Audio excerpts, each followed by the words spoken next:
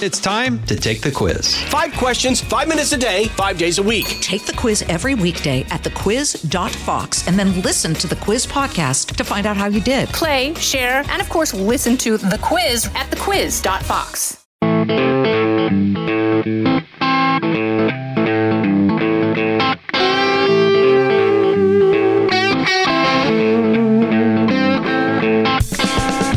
One, an inevitability. That's now what it's presumed. Trump, Biden, 2024. But for one of these candidates, the cracks have become audible. They've become visible. For one of these candidates, they may not make it to 2024. 2, where have all the adults gone? What happened to wisdom? A fascinating conversation with Douglas Murray. 3, your best bets of the week with Chris Felica, the Bear. It's the Will Cain Podcast on Fox News Podcast. What's up? And welcome to the weekend. Welcome to Friday. As always, I hope you will download, rate, and review this podcast wherever you get your audio entertainment. At Apple, Spotify, or at Fox News Podcast. You can watch the Will Cain Podcast on Rumble or on YouTube and follow me on X at Will Cain. Story number 1. It must have been fascinating to be there at the end of the Ice Age, when you could hear the cracks in the glacier, maybe even see the cracks beginning to form, maybe even begin to see the ice melt away. No, I'm not talking about modern-day climate religion death cult who predicts the end of the Earth is one more Arctic glacier falling away into the ocean away. Instead, I'm talking about the inevitability of Trump-Biden 2024. You can hear the cracks in that certainty. You can watch this matchup begin to fall apart. But it isn't the presumed indictments or criminal conviction of President Donald Trump that I think threatens that inevitability. It is Joe Biden. The thing about seeing the end of an era, the thing about seeing the end of something is it is never obvious in that moment. It starts small, erosion that turns into a mudslide. And so therefore, it isn't unanimous. It isn't in concert. It's only, well, just beginning. CNN has begun to question the stories of Joe Biden, their quote-unquote fact checker, who is anything but. Daniel Dale hasn't shown much interest since the end of the Trump administration in checking any facts, but in the past week, they ran a segment about all of Joe Biden's lies. It seems to be predicated by the moment where Biden suggested he was there at Ground Zero on 9/11, which is most certainly not true, but it's something that he said. For any of us that keep up with Joe Biden, so he's got so many lies, but they began to be cataloged by CNN. No, he didn't drive an 18-wheeler like he suggests. No, he wasn't there after a shooting at a synagogue. He spoke to the rabbi, but wasn't there at the synagogue. No, he isn't the man he has pretended to be. He isn't the guy who wrote Amtrak and told a story about a conductor who was long dead after he proclaims the story took place. No, he is not the man who's lived up to the stories that he has told. Those are mostly lies. And that should not come as a surprise because most of his early presidential candidacies and campaigns failed under accusations of plagiarism. And he stole what he was saying from other people. Now it seems he's just fabricating stories about his life, about the world. That's not notable. We know that about Joe Biden. What's notable is that the mainstream media, notably in this case CNN, has noticed and has said so. And that's the cracks. You have to put it into the context of understanding the steel wall of the media, the absolute impenetrable fairy tale land that they've lived in for the past 3 years. No negative words, no critical analysis of Joe Biden. Why? Because, oh my God, that could empower Donald Trump. So you cover, you lie, you propagandize for Joe Biden. When that stops, that's notable. When the propaganda ends, that's news. They seem to be preparing to move on from Joe Biden. Don't be so naive. We can't believe it's a moment where they all of a sudden have seen the light, have found Jesus. They're ready to tell the truth. No, maybe perhaps they've seen that, well, now Joe Biden trails Donald Trump in aggregate polls by 1 point in a hypothetical general election matchup. Now they see the ridiculousness of potentially turning to Kamala Harris. Now they see that Joe Biden isn't a blank slate. He's not simply a referendum on Donald Trump. He's not just simply other. He's Joe Biden with 3 years of track record, and that's not very popular. It's not very good. Hasn't worked for America. So they've got to find an alternative. Now, this has been predicted in corners like right here on the Will Cain podcast that they will turn, almost certainly, to California Governor Gavin Newsom.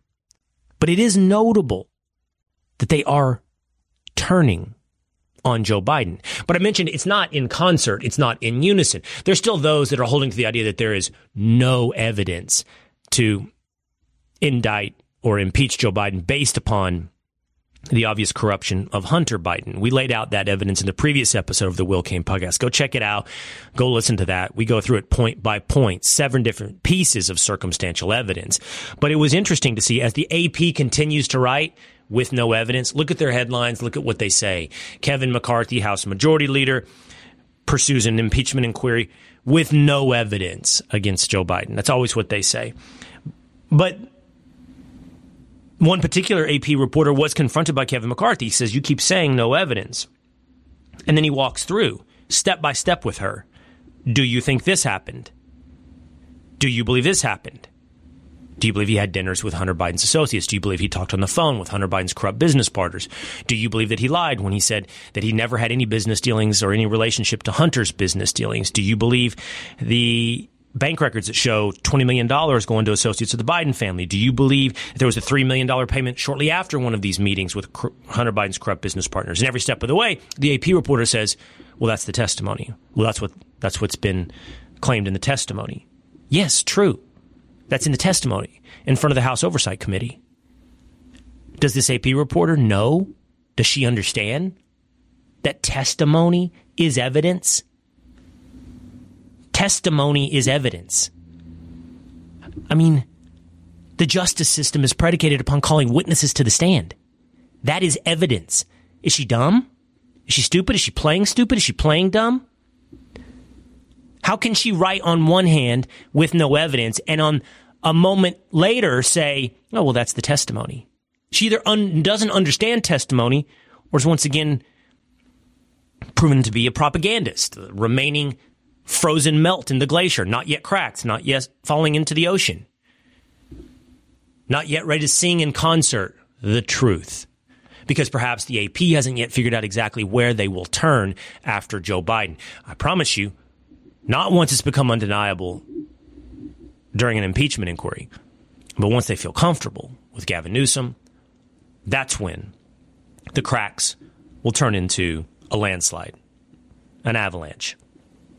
That's when they'll turn from Joe Biden. That's when the inevitability of Trump-Biden 2024 will turn into something other versus probably Donald Trump. We'll be right back with more of the Will Cain podcast. Listen to the all-new Bret Baier podcast featuring Common Ground, in-depth talks with lawmakers from opposite sides of the aisle, along with all your Bret Baier favorites like his all-star panel and much more. Available now at foxnewspodcasts.com or wherever you get your podcasts. Story number 2. Whatever happened to wisdom? What happened to the adults in the room? Douglas Murray is one of the most fascinating and smartest guys that I know. He's the author of The War on the West. You should check out that book. Pretty much whenever Douglas Murray has an opinion he wants to share, I am a willing listener. I have an ear. Douglas joined us just recently to talk about his criticism of Western culture, not just the United States of America, but Western culture at large, in turning over decision-making to the youth, turning away from the veneration of age. I put it to him, what about Mitch McConnell? What about Nancy Pelosi? What about Dianne Feinstein? What about Joe Biden? And he says, age and wisdom do not always go hand in hand. And our gerontocracy doesn't necessarily mean that we have embraced wisdom, but it does suggest that the older you are, the more deferential you happen to be often towards the trends of the youth. He asks an amazing question here. Whatever happened to wisdom? I hope you enjoy this conversation with Douglas Murray. Douglas Murray, so great to see you again. I want to, if we might just start off with a video I saw of you recently. I have no idea when you recorded this video, but I'm not even here to tell you it went viral. I think it's only got 10 likes. But one of my producers noticed this video, and it was a fascinating piece of wisdom, as you are accustomed to sharing, where you are saying that what's happened in culture is that adults have run in fear of children, that adults have vacated the public square. I wonder, and as you gave as an example in that video, you talked about on college campuses, you talked about in corporate boardroom life in the United Kingdom. I wonder why it is you feel like adults have run in fear from youth. It's a very interesting phenomenon, this, Will. I mean, some people in modern America think that it's inevitable that the kids would have all of the running. There's even a sort of assumption that, for instance, young people always rebel. And that's not the case. Many cultures, in fact, most cultures, revere age and wisdom. They don't revere ignorance and novelty. And there's something particular in American and I think wider Western culture, basically in the last 50 years or so, where I think a lot of adults lost confidence in their ideas. Some of that was justified. Much of it was not. But it means that now we have this strange situation in sector after sector of the culture and of business where, yes, I mean, the CEO is weirdly not the person wielding power. The power can be wielded by any junior employee or intern making a claim of discomfort. I've given example after example of this in recent books. Somebody like a partner at KPMG, major accountancy firm. KPMG has a partner who says that he doesn't think that bias training makes much sense. A junior employee complains, and he's out. This did not used to be the case. I don't need to tell you that the adults ran in fear of the kids. But I think that is what's happening. And unfortunately, not only does it make the whole culture stupider, it means we're always, every adult is at the mercy of young people who may be being sincere and very often may not be, and may simply be utilizing a weapon for their own advantage. There's a lot of different layers to this onion that I want to peel back, but I want to, and in fact do accept your premise. I certainly accept the fact that youth seems to be running culture. And I think anyone who has worked in corporate America has experienced this phenomena where, as you just point out, the lowest level employee can make the CEO shiver in his big leathered back chair. He can make his spine go weak for whatever reason. That seems to be, Douglas, I would suggest perhaps a 30, 40, 50-year phenomenon, maybe a little more recently than what I'm discussing, maybe in the last 20 years. But I don't think it's uncorrelated to the rise of human resources, to the rise of the HR department in corporate America, where in sort of a role validation, self-validation, those wings of every corporation take those types of accounts and complaints so very seriously, and then in turn can threaten the job of the CEO. Yes, the rise of HR has a huge amount to do with this. I've said a number of times recently that I'm struck by the fact that one of the jokes that people like me have told in recent years turned out to be flat out wrong. And that was a joke that if your kid really wanted to go to Berkeley to do Celtic knitting and lesbian performative dance as a degree, good luck, because you're not going to pay off your loan because there's nobody who wants you in their employ. The joke actually turned out to be on me and people like me, because it turned out that these people had masses of places to go to. They filled up HR departments, and they even fill up HR departments at conservative institutions. You know, yes. So it's a real problem. This HR is, of course, just a sort of massively. It's one of those like amoebic beings that just grows and grows. And obviously, you know, if you set up a department within an organization to find problems and deal with them, it will keep finding problems and find reasons to keep growing. That's definitely a part of it. But just also consider the way in which we talk about age and experience in our society. I mean, what is the one demographic that you can routinely simply insult and wish to get rid of? Oh, we've got such an aging demographic. Whether that's in sport or in I don't know, movies or theatre or the arts or almost anything. If you in media, when you're saying, there's a worry that the demographic is old. Like, we talk about age and old people as if they are simply a problem, and as if the solution to all of that is more and more young people. And again, that hasn't been the case historically in almost any civilization I can think of. In 19th century Vienna, young men wanted to look old. Stefan Zweig writes about this. They actually wanted to look older than they were, because to be a young man was to be a bit ignorant and not that full of knowledge, and you didn't want that. Strangely, in our own culture, we have old people wanting to be young, because we've just said that sort of wisdom doesn't really have a place in the society. You know, as long as something is said by something new and shiny, we get interested in it. But, you know, where is the wisdom? Where is the memory? Where is the knowledge that should be imparted? We've done away with it almost deliberately, it seems to me. Do you think, Douglas, you're much more culturally well-rounded than I. Do you think that is uniquely not just Western, but uniquely American? I mean, America reveres youth, and America reveres the future over the past.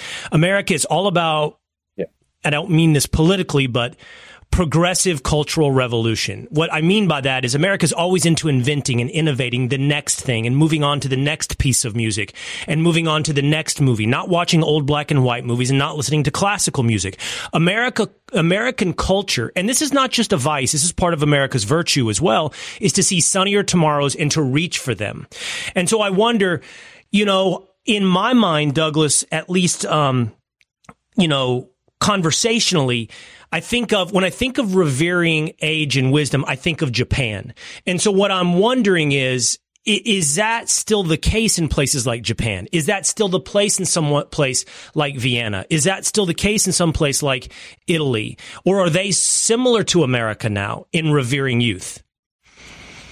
Well, everywhere is similar to America. I mean, American cultural import goes everywhere. I understand that in a country like Japan, that veneration of age still exists. There certainly are societies in the world at the moment which don't have a totally youth-orientated idea.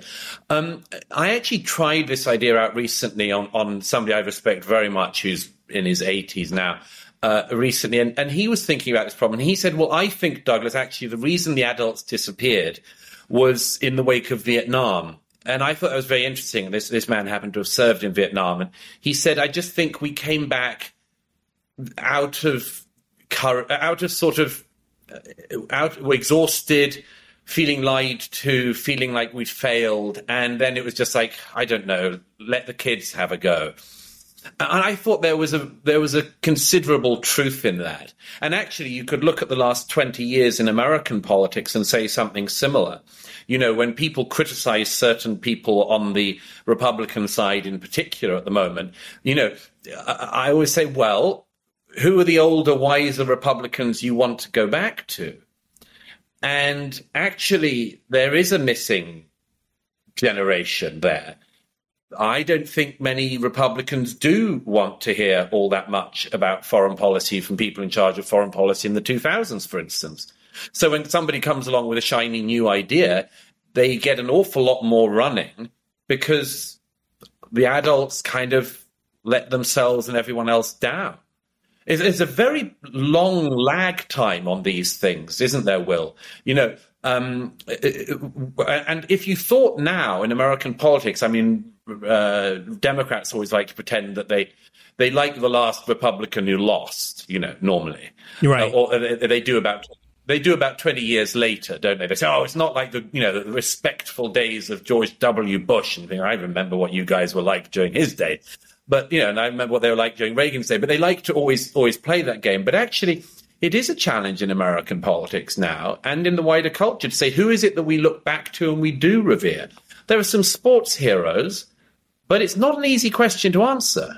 I'm just laughing because I was at a bar in New York City last weekend, Douglas, and I guess this guy around the corner of the bar might have recognized who I was. And and this was on the Upper West Side of New York. So, the odds played into his favor that, yes, I was the outlier on the Upper West Side. I was the black sheep, and he was well folded into the flock. He was a liberal. And so he wanted to engage me. But he did exactly what you just said. It's not like the old days. And I think he invoked Mitt Romney. I think that's who he brought up. I cannot remember, but I was around. I was beginning this career. Beginning this career when they called Mitt Romney a racist who attached his dog to the top of his car and cut off some private school friend's hair. I remember when Mitt Romney was the worst man on earth. Yes. Do you think, by the way, 20 years from now they will say that? Will they do that with Trump? Do you think we'll be sitting at a bar in 20 years and some liberal will go, it's not like the old days, If you guys were still into guys like Donald Trump, I would understand. Something remarkable would have happened if that is the case in about 20 years' time. Well, I don't expect that they'll ever concede that one. I think things would have to really be extraordinary for that to happen. But no, I mean, I actually take your point. I get these guys all the time. It's not like the old days of John McCain. It's not his Republican Party. You go, I remember what you guys said about John McCain. Right. Yeah. They're always very nice about conservatives at their memorial service. Okay, I want to offer you another correlation on where the adults went. I'm not sure how much weight to give this, but it's something that I certainly believe I've noticed at the very least, anecdotally. There's a style of parenting that seems to have taken off over the past, let's call it the last 20 years, where and I don't know, maybe it's my generation of parenting, and that's why I've seen it so much, where it seems to be the goal of most of the parents to become friends with their children. And even in terms of endearment, and I do some of this, I say, hey, buddy, to my boys. Now, I would suggest to the audience that my household more resembles a 1950s style of parenting than a 2023 style of parenting. But I don't think I'm par for the course. I think a lot of people put their children on equal planes to them very quickly and give weight to their opinions very quickly. That they are full of wisdom in some way because they're unique individuals and they're special flowers. And I just wonder if that hasn't created a generation of people, on both ends, who are deferential to the youth and on the other side, entitled as the youth. Absolutely. And this idea that an idea or a concept must be of interest because it comes from a child is not something I find persuasive, but a lot of people clearly do. And we have had a massive sea change, I don't need to tell you well, in recent years, with the whole idea that, there's all this stuff that's rushing at parents of what the kids have absorbed at school. And, all the kind of identity stuff that's thrown a lot of parents. A lot of parents don't know what to do about that. And that, I've argued in previous books, partly comes out of this movement of recent decades, a post-60s movement, really, which is that the child is formed and knows itself, and you mustn't argue with the self. And this is, by the way, complete hokum. The self that we have is constantly being negotiated. There is no intrinsic self of a child. Like a 2-year-old doesn't just know itself and must just then be sort of encouraged to keep being interested in itself. The child will change depending on the outside world and the people around the child and the input that it gets. So there are these very strange ideas that have caught root in recent decades, such as that idea that, a child has some kind of nascent knowledge and that the parent must kind of stand back in awe and see it happen. No, identity is negotiated. It is formed along the way. I don't want to get into the gender nonsense because it's such a time waster. But I mean, that has erupted from that. You know, what does a 10-year-old know about themselves? Only what has been put into their brain. Only what they've absorbed from their environment. There's no echt knowledge, you know, of the 10-year-old child. And we used to know that. There was a Woody Allen film called Everyone Says I Love You that came out about 20 years ago, and you could still quote Woody Allen and when he was still making vaguely watchable films. It's a rather sweet film where everyone starts to break into that classic song, I'm Through with Love, and the sort of teenage boy starts to sing I'm Through with Love, and the Woody Allen character turns around and says, what do you know? You're 12. And there was a time where that was laughable, and it's sort of not laughable now. Wait, I've got several curiosities I must follow. Let's do this in quick fashion. What is Douglas Murray's favorite movie? Oh, that's so hard. As in the movie I like to see a lot. I've seen many times. Oh, almost anything by Merchant Ivory. I think The Remains of the Day. That's possibly my favorite movie, based on the Kazuo Ishiguro novel, with a beautiful performance by Anthony Hopkins. Unbelievably beautiful film. That sure shows the difference between us, because my answer was The Big Lebowski. And what's your favorite book, Douglas Murray? My favorite book is almost what I said is also my favorite film, which is The Leopard by Giuseppe de Lampedusa, the great novel of a family in Italy sort of falling from grandeur to falling apart. And it was made into a great film starring the stunning Claudia Cardinale. It's one of the very few times when something that's my favorite book is almost also my favorite film. The Leopard is infinitely worth reading and ravishing to watch. I've got to give more thought to my favorite book. At one time, I might have said The Fountainhead. At another time, I might have said Lonesome Dove. I've got to give more thought to my favorite book. And then, do you watch contemporary television shows, these big serialized novelizations? Okay, so what is your favorite serialized television show? Ooh, I think that that's where I think the entertainment is. Most movies I can't bear now. I find them so predictable and boring. But all of that what was in the movies is now in the great series. I mean, from The Wire and Sopranos through Breaking Bad, Succession. I mean, there's so many great serial shows. And I think maybe the best of all in recent years has been Babylon Berlin. Which I know is the most expensive show ever made on German television. I would say watch it, but you will lose the next 24 hours of your life because you won't be able to stop. Really? Oh, I'm so glad I pursued this line of questioning because I've never even heard of it. Babylon Berlin? Babylon Berlin is a noir, dark murder mystery thing set in Weimar, Germany, and an amazing cast. There's so much talent in these series, isn't there? I mean, the acting is just through the roof better than what you can find in most Hollywood films these days. Okay, let's return back to this conversation about societal cultural wisdom for a moment. How do we reconcile that against? I don't know where you are on this topic, but I've certainly come to believe that our government in the United States of America, I can't speak to other Western societies, the UK, but I mean, it is populated by octogenarians who have well outworn their welcome, and not just in recognizability, but in frailty, in physical ability. Obviously, we know that to be the case with Joe Biden. Mitch McConnell has shown himself, he's got something going on. I don't know what it is. Dianne Feinstein should not be in Congress. Nancy Pelosi's going to run again at the age of 83. And I will say Nancy Pelosi doesn't show problems with mental acuity, but still 83 years old. To me, by the way, just as a practical matter, Douglas, I'm in favor of term limits. I think that solves itself on someone staying around until they should be in a nursing home. But, for me, it's not so much about age. If you got elected for the first time at 76, and served until you were 84 and you were mentally sharp, great. But we do have a problem with, I think, too many old people in Congress. How do you reconcile that against, if you agree with me, the need for more wisdom, more age and more wisdom? Well, by the way, these two things aren't mutually exclusive. In fact, they reinforce each other. If you've got a gerontocracy as your political class, those people are likely to be bowing down to youth too much.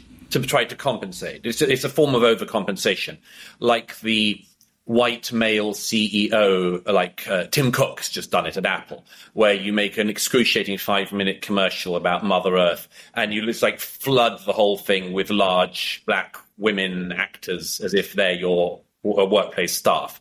You know, if you're an aging white heterosexual male CEO like Tim Cook, you have to overdo that stuff. So I think these two things actually sort of feed off each other. The gerontocracy in American politics is highly unusual. And my own view, I expressed this actually just earlier today on Outnumbered. My own view is that there is a kind of cartel-like behavior, particularly among the Democrats on this, but I think it happens across the board. Nobody in politics should be as rich as Nancy Pelosi has become. Right. From a life in politics. And nobody should be as wealthy as Joe Biden has become from a life in politics, and everyone around him. And here's the thing, is I think that's happened on both sides, although it seems to be more pronounced among the Democrats. But, you know, Will, not far from where we're sitting, down in Wall Street, if you do insider trading, you're going to go down. And there are very sophisticated systems to discover insider trading. Why is the only place that insider trading is allowed the Senate and Congress? I cannot understand that. How can a senator drop a stock option just before a collapse and make a whole heap of money? And, well, yeah, I'm sorry, that's rotten. That's really rotten. So my own view is that the gerontocracy actually happens because it's protecting itself. There's just this class of people holding on, and they're going to hold on till the bitter end, because otherwise they know that the people coming up underneath them might have quite a lot of questions to ask. Well, you are exactly right. Congressman Scott Perry said it the other day. Tell me how Joe Biden has multiple millions of dollars based on a lifetime as a career as a U.S. senator. The math doesn't math. And he's not alone. There's so many. And even for the ones that we don't know of who serve for a short amount of time, it's equally corrupt that they go immediately into a life of lobbying where they get completely rich while they're not in office. This is a real deep-rooted corruption at the heart of our system. Yeah. You also wrote a column about setting aside or moving beyond our guilt complex, Douglas. And I know what you're referencing. I know what you're talking about. You're talking about this sense of collective guilt for the sins of our past. You know, I don't know. I'm going to say some things out loud, and I don't know how they all fit together as sort of like America, the West, on its therapist's couch. But, you know, I noticed this. I believe it was in the wake of Matt Walsh, the Daily Wire commentator, talking about that woman who made a video a few weeks ago talking about how she loved her single life, that she didn't have children, that she was completely free to sleep in and watch TV shows all day. And Matt Walsh had harsh judgment for her. And then I think it was Dallas Mavericks owner Mark Cuban that said in rebuttal to him, "Why are you filled with such hate?" We talked about it on Fox and Friends. I think for many on the left, hate and judgment have become interchangeable concepts and interchangeable words. That judgment is the same thing as hate. If you pass judgment on someone, you have hated them, and I think that is completely false. You know, judgment is what keeps us from eating poison. Judgment is how we raise our children. Judgment can be an act of love. But I think kind of as part of that, as I'm on this therapist couch with you, in some ways, at least very much on an individual level, guilt is of use. Guilt is a course corrective on behavior. Yep. But I think that you are pointing out that we have almost fetishized, I guess that's my words, we have fetishized guilt collectively. Well, yes. I mean, my own view is that we have a very strange guilt complex in Western societies these days, which is, again, like the youth obsession, very unnatural, both historically and in the world at the moment. If you go to Uganda or Nigeria, they're not desperately looking over their past as slave trading nations and kingdoms. Not at all. They're trying to get on with things in the 21st century. It's only the West that plays that strange historical guilt. I used to say it was about self-loathing, but the truth is that it's not among the people who practice it. the people who practice it are expressing a form of extraordinary self-love. They are deeply pleased with themselves for being the most they want you to be racked by guilt like them, and because you're not, they're going to out-guilt you and show how much better than you they are. Right. I mean, these are narcissists parading as guilt trippers. Yes. And the reason why there's a flaw in this, I wrote about this recently in The Australian, because Australia has a very interesting vote coming up about various historical issues. And I wrote there, why does an Australian school child in 2023 get invited in sort of kindergarten age to write notes of apology to Aboriginals? What has the 5-year-old in 2023 done, for goodness sake? And the answer is nothing. Nobody is alive who the harm was done by. Nobody is alive who has been harmed.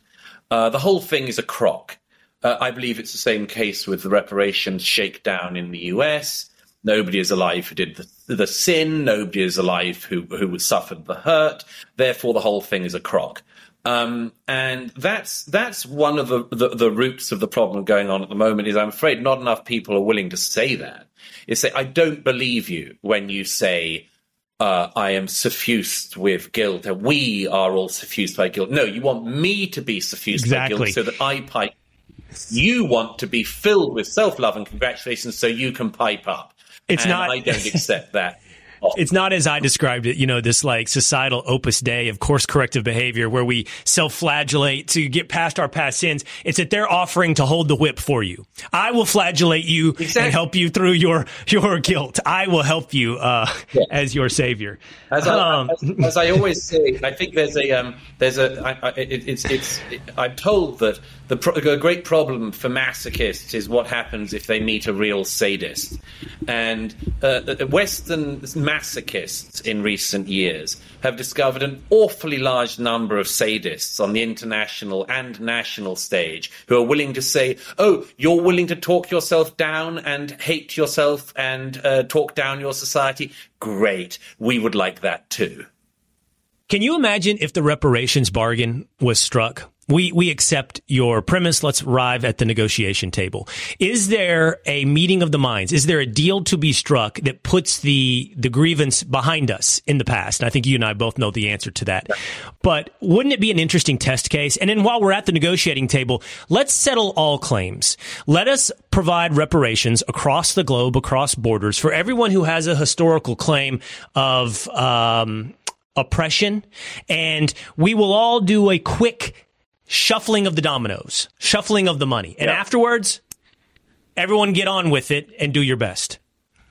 Yeah, I mean, as I always say, I could end the reparations thing in one afternoon of tin rattling in New York alone. Italian Americans had a very bad deal in the 19th century. Why don't we do a whip around of everyone, including in Brooklyn and Queens and everywhere else, and give a whole pile of cash to anyone who can prove they're of Italian descent? Do you want to do that? I don't. We need a big whip around for the million or so white Europeans who were stolen by North Africans during the Barbary Pirates era. We definitely need to go and get money from Tunisia, Algeria, Morocco, and elsewhere, and do a shakedown of current North Africans and give that money to southern Mediterranean Europeans and indeed the people from the coastlines of Britain who were stolen. I think that probably the most beleaguered people in history who've suffered the most are the Jews. Should we do a whip around America and take money from everybody in the country and hand it over to everyone who's Jewish? I think all of this is an ethical nightmare. It's an obvious nonsense. And in the case of America, it's obviously unworkable. I love Dave Chappelle's observation that if reparations were ever given, buy shares in Nike, because there's going to be a big shopping spree down there after the reparations. I hand him out. He can make that joke. I couldn't possibly. But I mean, everybody knows this is nonsense. Can you imagine how divisive this would be in black communities in America? We'd have to. Communities remember that Kamala Harris told us at the last election can't use a Xerox machine. Do you remember she said that you can't get ID because a lot of people in the black community don't have access to a photocopying machine. Nevertheless, we're going to do a massive DNA trawl and work out precisely who was descended from slaves, who was descended from slavers, who was descended from a bit of both or all of the above. We're going to do a massive DNA trawl and then work out the money distribution based on that. If you think that's going to happen, I've got a bridge to sell you, because that is the most fantastical and unlikely thing ever. And even Gavin Newsom of California, when he set that racket, that inquiry going, and they came back and said something like every black person in California should be given about, I don't know, what was it, $22 billion or something. Even Gavin Newsom sort of started to step away and realized maybe this wasn't going to work. Yeah, down to the individual level, to your point.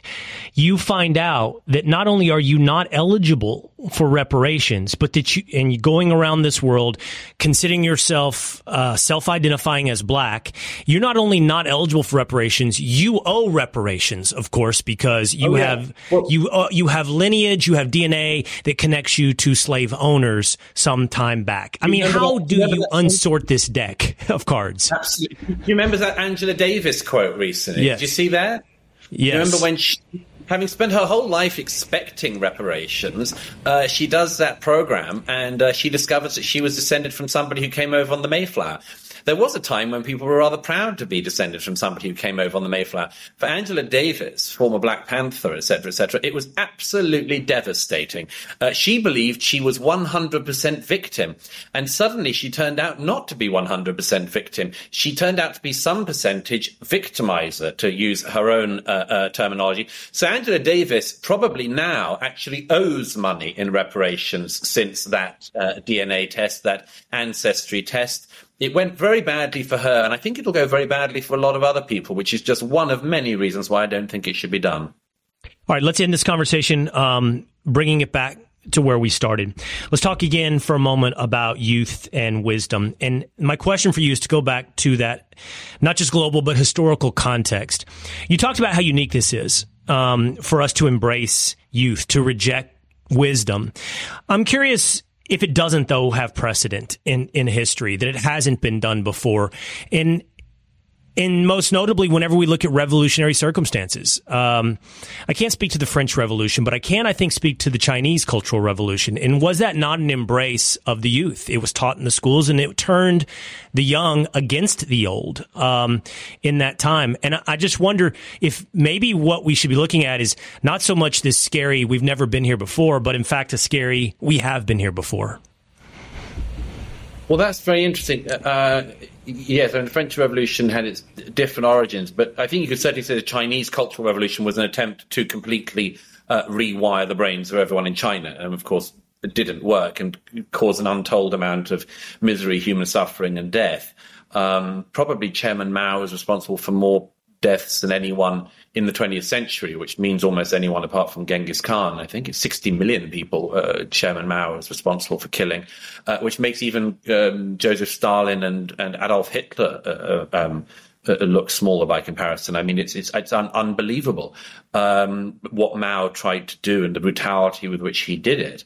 And of course, it didn't work. I mean, we do know from the French Revolution, among others, that you can't start from year zero. You know, I mean, that was what Robespierre and co thought was going to happen. They thought that you could start the world anew, and you couldn't. You never can. And all revolutionary moments, in my view, has been that for the last few years in America, we've been in such a moment. It's thankfully less bloody than some previous cultural revolutions, but it won't necessarily always be. It's extremely dangerous to allow revolutionary thinkers to rush unhindered through your schoolyards and your teaching rooms and much more, because almost everything they say not only is unworkable, but provably unworkable, and will only lead to far, far more misery. And that's one of the reasons why I'm particularly suspicious of the people leading the current cultural revolution. And I've said this many times, but the main leaders of it in America will not debate their ideas. And that is a sign not just of somebody who has a weak idea, but of a true totalitarian, because they know that if you allow any challenge to the ideas might not stand up, and then the revolution will fail. It doesn't require, and we know this from the Russian Revolution as well, it doesn't require many people to be dedicated revolutionaries for this whole society to be taken over by a bacillus of an idea. And that's something that some people in America are trying. Thankfully, so far, there are enough people with sense in America to push back. And at that point, I have to say, first and foremost, a shout out to American parents, because they are the heroes of recent years who have just stood up in county after county in this country and said, no, I don't like what my child is being taught. They have been defamed. They have sometimes been arrested. But a huge amount of credit and shout out needs to go to ordinary parents in this country who know in their bones that this revolution is rotten. Douglas Murray, always fun, always enlightening. Thank you for your time. Such a great pleasure. There you go. Again, check out War on the West. Check out Douglas Murray. I appreciate him for that conversation. Now, as we enter football weekend, week 3 in college football, week 2 in the NFL, what are Bears' best bets of the week? Story number 3. Chris Felica has a podcast at Fox Sports Podcast, Bears Bets, where he lays out some of the best picks of the week for you on football weekend. He and I broke out some of the games I'm most interested in this weekend. We took a moment to celebrate and contextualize. What does it mean that Texas is back, that Texas beat Alabama, plus some of his favorite picks? Here is Chris Felica, the Bear. Chris Felica, Bear of Bear Bets. We did it, Bear. We did it. Texas is back. You predicted it. I lived it. The Texas Longhorns defeated the Alabama Crimson Tide. This is not the major topic for you and I today as we go through games going into week 3. But come on, how huge is that win, Bear? It was massive, and it opens up all sorts of doors for Texas. And I think the first thing to say is it was not a flukish type win. Texas was the better team. I don't think it was ever debatable from the time they kicked it off. They had the better quarterback.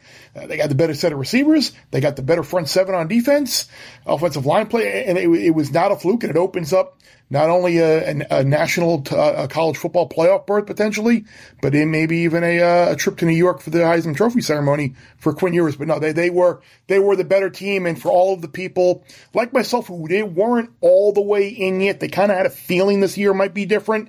Now I think there is no question that Texas is a legitimate national title contender this year. Do you think it opens up one more door? And this is where everyone, usually not me, gets way ahead of their skis. A win like that does have the ability to shift the recruiting landscape. Maybe not seismically, but marginally. And the question that people are asking and some are beginning to answer is, does this win actually mark a change of college football? Does it set Texas up for a sustained run? I know that's incredibly presumptuous to say the way Texas has played over the last 13 years, but they do seem to have a foundation now. That was a huge win. And at the same time, does it begin to signify the end of Alabama? Now, I am not the person that wants to ring that bell early. That's like the guy that wants to say Tom Brady's going over the cliff. Mm-hmm. That's your take. That's not my take. I'll be the last one out the door. But I was reading some of this. Like, it's not about Saban and it's not about Alabama. Nobody does that for as long as they did that. You just don't put recruiting class after recruiting class together, Bear, and hit. You start missing. You know, when Texas went down, they were still getting top recruiting classes, but they were missing on player evaluations or player development. Do you think there's a bigger shifting of the sands here? Perhaps Texas rising, but more importantly, Alabama falling.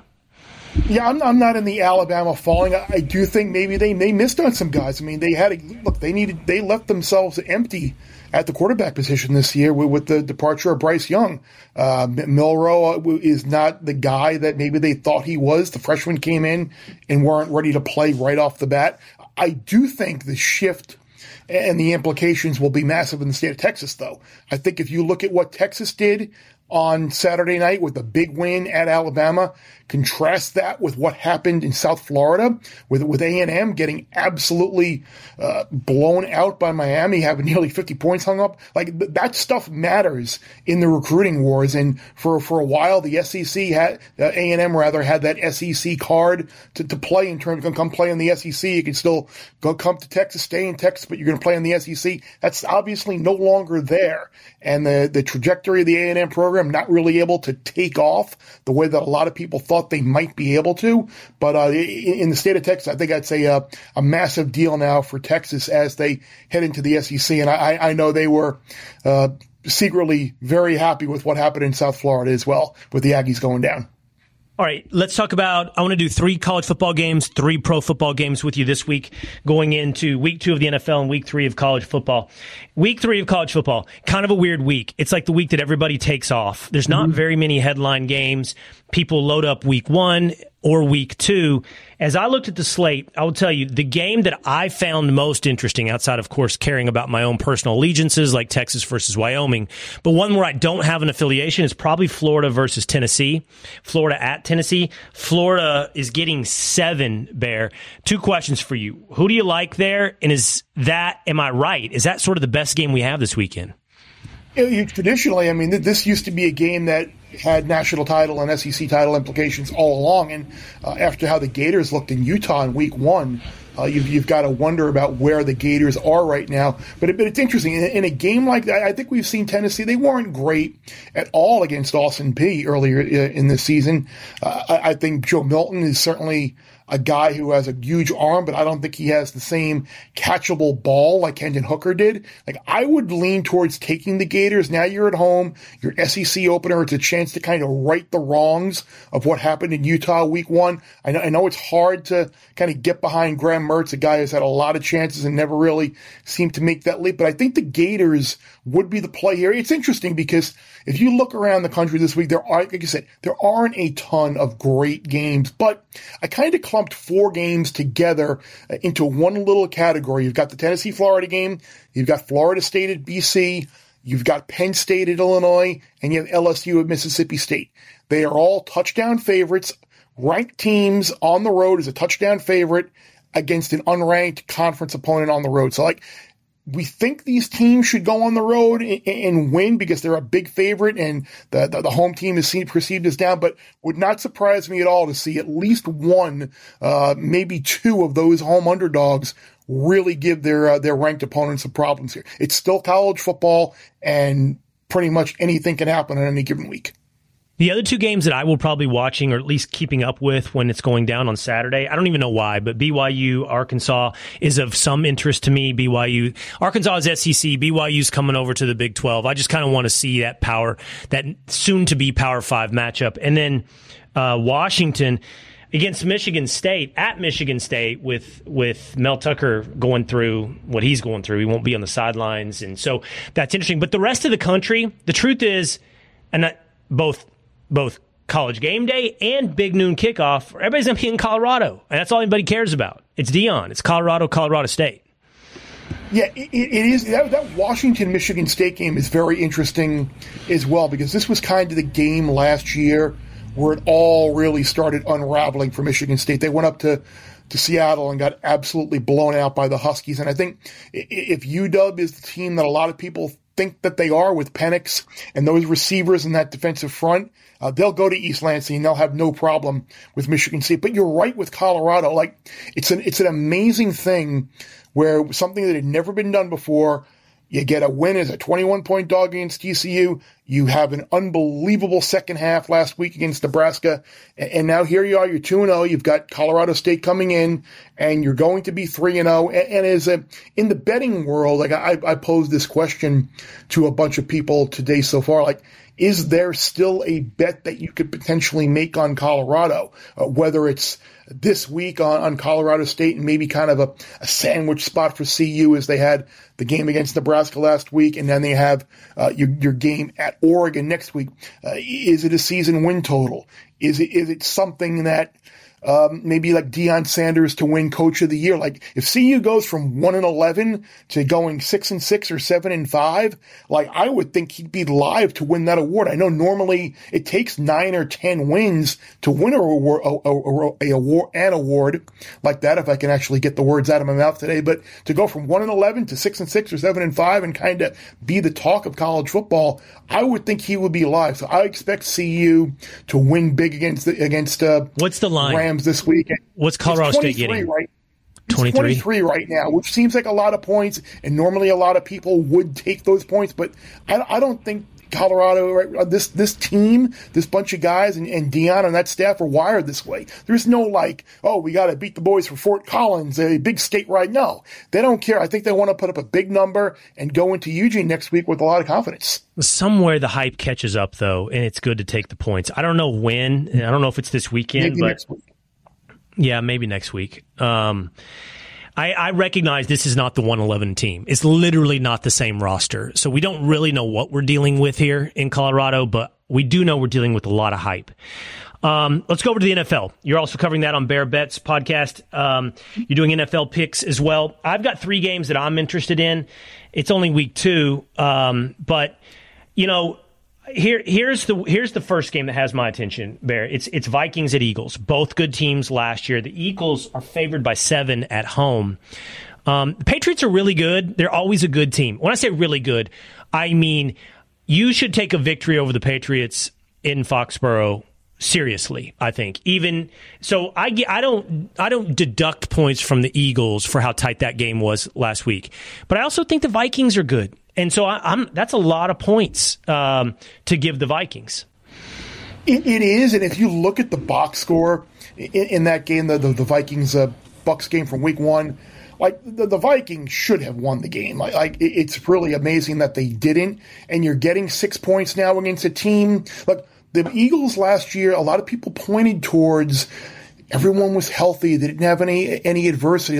And after one game, you've got Nakobe Dean out for a while. Bradbury, the defensive back, is out, and certainly that's a problem with Justin Jefferson and Kirk Cousins. I would be inclined to agree with you, Will, in taking the points here. I thought this was going to be a little bit of a regression type season for the Eagles, and they won a road game against a very good team.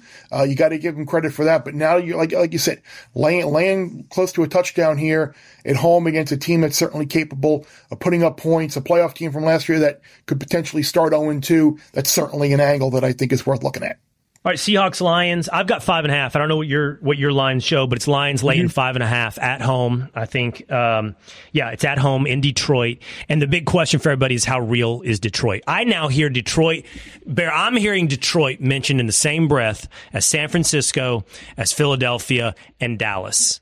And so I'm hearing people talk about Detroit as one of the top teams in the NFC. I'm pumping those brakes, and I think this is an interesting. I think what they did going to Kansas City and winning was great, but at the same time, this is a very dangerous game, I think, for the Lions, because I think a lot of people now are expecting you to be that team. And if you like Seattle in this game, you probably just want to wait it out a little bit, because I think this number is going to touch 6 or 6.5, especially with the way Seattle looked last week, especially in the secondary against the Rams. You lost both of your offensive tackles in the game. Geno Smith looked terrible at one point in the second half. I think the total yardage was like 259-3 or something along those lines. But now, as a big home favorite against, again, team back against the wall, playoff team from last year, potentially could start 0-2. So much hype with the Lions. If you're on the fence and you're thinking about taking Seattle, you might just want to sit back and wait, because like I said, I think you're going to get a better number as we get closer to Sunday. I think the Lions should win, but I'd be very, very hesitant to lay those points. Okay, finally, how bad are the Bengals? They're still favored by 3 points at home. Ravens are coming in, and I don't know what to make of the Bengals right now. But I don't know that I feel confident enough in them right now to lay 3 points against the Ravens. Yeah, I actually do. I actually like the Bengals in this game. I think losing J.K. Dobbins is a big deal. I think Lamar is still kind of working his way into that offense. And like they won, but they weren't great against Houston. Now, you don't want to overreact from week 1 to week 2, but I think it wasn't as – I loved the Browns last week. That was my best bet, and unfortunately it got there. I expected that type of performance from Cleveland, and I think anytime you look at Joe Burrow, who didn't play in the preseason, so many of their starters didn't play in the preseason, and now you had a new secondary breaking in a new corner, a couple of new safeties. That all matters. Their offensive line did struggle, but I think coming home here, and I maybe. People think sometimes I maybe read a little too much into what the number is. And the fact that it's north of a field goal, it's 3.5, that tells me that the Vegas odds makers are basically going into the game being okay with people taking Baltimore and saying, okay, if the Ravens lose by a field goal, you'll win. Like, I think that number being north of 3 tells me that they think the Bengals are the right side, and that after a week of play and finally getting his feet wet in game action, that Burrow and that Bengals offense will certainly be better. So I would lean towards taking the Bengals here in late. I like that stuff. That's the good stuff. I want to know what Vegas is thinking. You just swung me. Okay, I'm on the Bengals. And you can get more of that good stuff at Bear Bets, including where you can hear him, as he alluded to right there, with his big bet of the week, his pick of the week. All right, Bear. Thank you, man. We'll check you out at Bear Bets. Great. Thanks, Will. There you go. Again, check out Bear Bets at Fox Sports Podcast. And I will see you again next time. Listen ad-free with a Fox News Podcast Plus subscription on Apple Podcasts. And Amazon Prime members, you can listen to this show ad-free on the Amazon Music app. From the Fox News Podcasts Network. Hey there, it's me, Kennedy. Make sure to check out my podcast, Kennedy Saves the World. It is 5 days a week, every week. Download and listen at foxnewspodcast.com or wherever you listen to your favorite podcast.